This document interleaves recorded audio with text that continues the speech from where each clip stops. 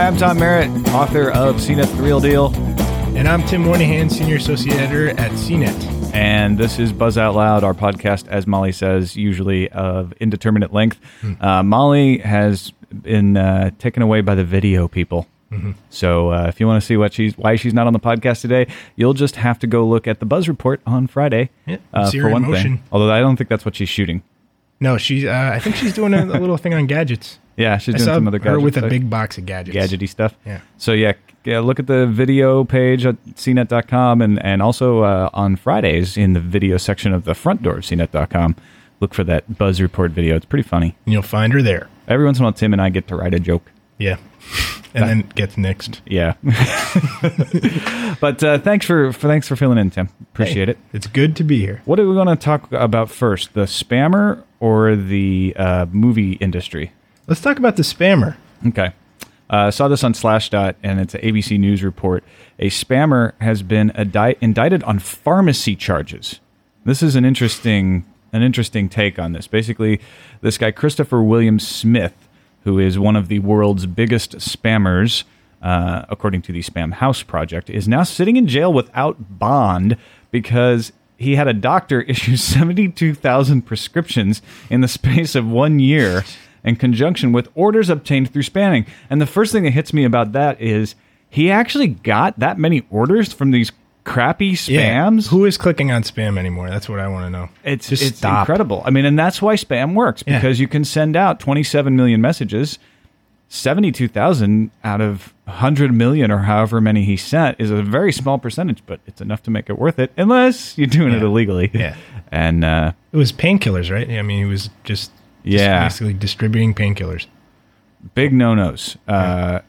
They've seized over $3 million in cash from this guy. So, I mean, this is an example of another way to go after spammers, which is generally the respectable spam. The people who are operating legitimate businesses don't really spam. Right. They may questionably email, and they may technically spam, but they're not the big problems. The big problems are the illegal pharmacies and the scams and the get-rich-quick schemes. And so, yeah, maybe another way to go after spammers, it's not going to work 100%, but is to just go, nail them for what they're doing. That's like true. this guy. Yeah. Selling illegal prescriptions. He got a doctor to write all these prescriptions. The doctor never evaluated people, so that's illegal. Is the doctor being sued as well? I've been trying to find that. He's definitely used as evidence for why this is wrong, but I don't know. As a grand jury alleges that Smith provided prescription drugs without making sure customers had a valid prescription. So, I mean, we should be quick to say that nothing has been proven here. Smith could walk free. He may have been doing it legally. Let's make that clear. But if he wasn't, then this is an interesting way to go after spammers. But yeah, he got thrown in jail without any bail. So spammers never win and winners never spam. That's the message, and don't folks. click on spam because it only encourages spammers. Don't open attachments. Don't click on anything in an email that you don't know where it came from. Just don't do it. If you're listening to this, you probably don't. But spread the word.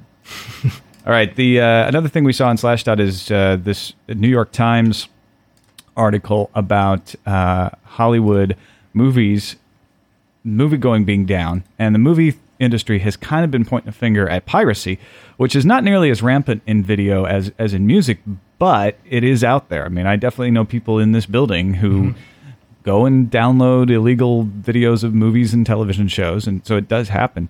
But this article in the New York Times is basically saying, you know what, that's not the cause of it. It might be a small effect, but the biggest problem is that, people have other choices. They have other ways to entertain themselves, and it's easier and it's cheaper. I haven't been to the movies in a while, and it's basically because I signed up for Netflix. There you go. I get movies all the time. Don't have to leave the house. That's the reason. Tim stopped going to the movies. Yep. You're ruining Hollywood. I know. I used to see, 4 movies a day. I was keeping Hollywood in business. And now, no. Another quote here in the article is that, maybe they just need to make better movies. Yeah. It wouldn't hurt. I know that. I mean, the thing is, too, is, you go to a movie theater, if I don't really go see the blockbuster movies. I like the more independent films. And it's hard to find a movie theater where it's showing. usually when it is showing, it's a very small movie theater, so it's hard to get tickets.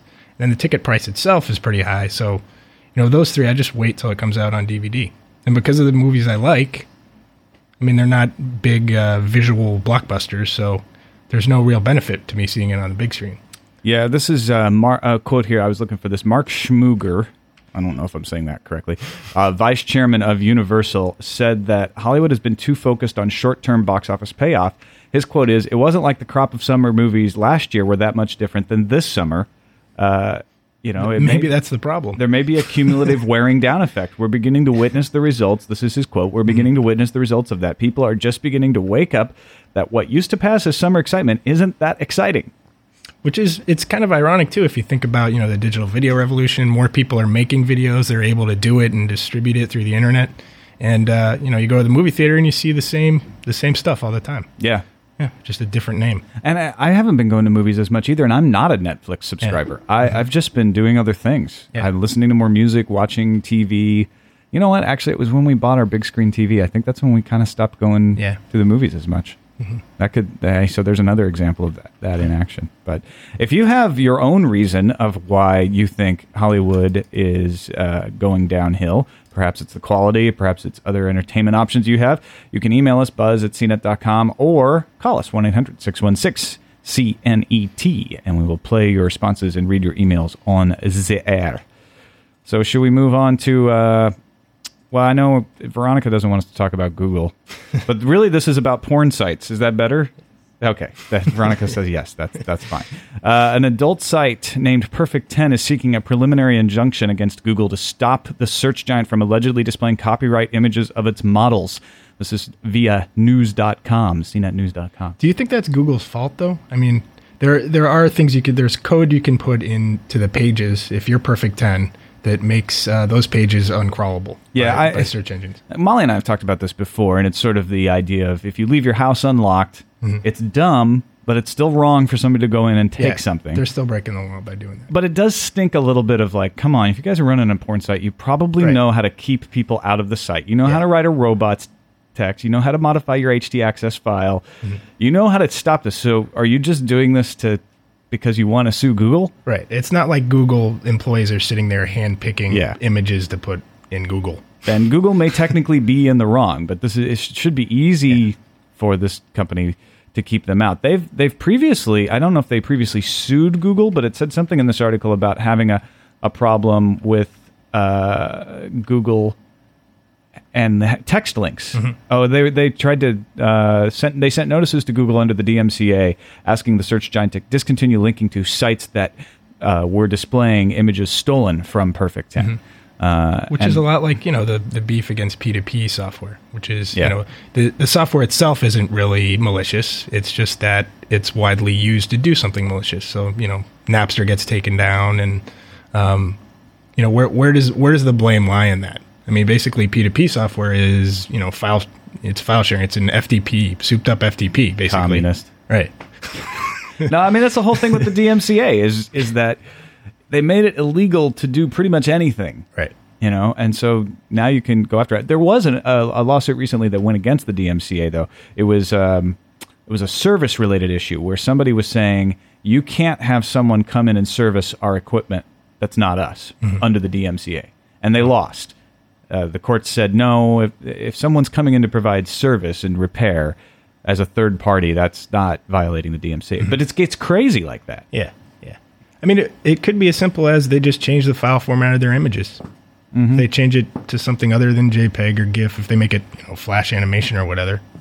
Yeah. There you go. Not going to be indexed. All right. That's about it we got today. Yep. We miss Molly, but she'll be back tomorrow. And thanks for filling in, Tim. Thank you. It's having you on. Always a pleasure. And maybe we'll have you on sometime with Molly and me. Yeah. Just for kicks. If you want to send us your comments, once again, buzz@cnet.com, or give us a call, 1-800-616-CNET. That is our podcast for today, Thursday, August 25th. Thanks for listening. Thank you. Bye.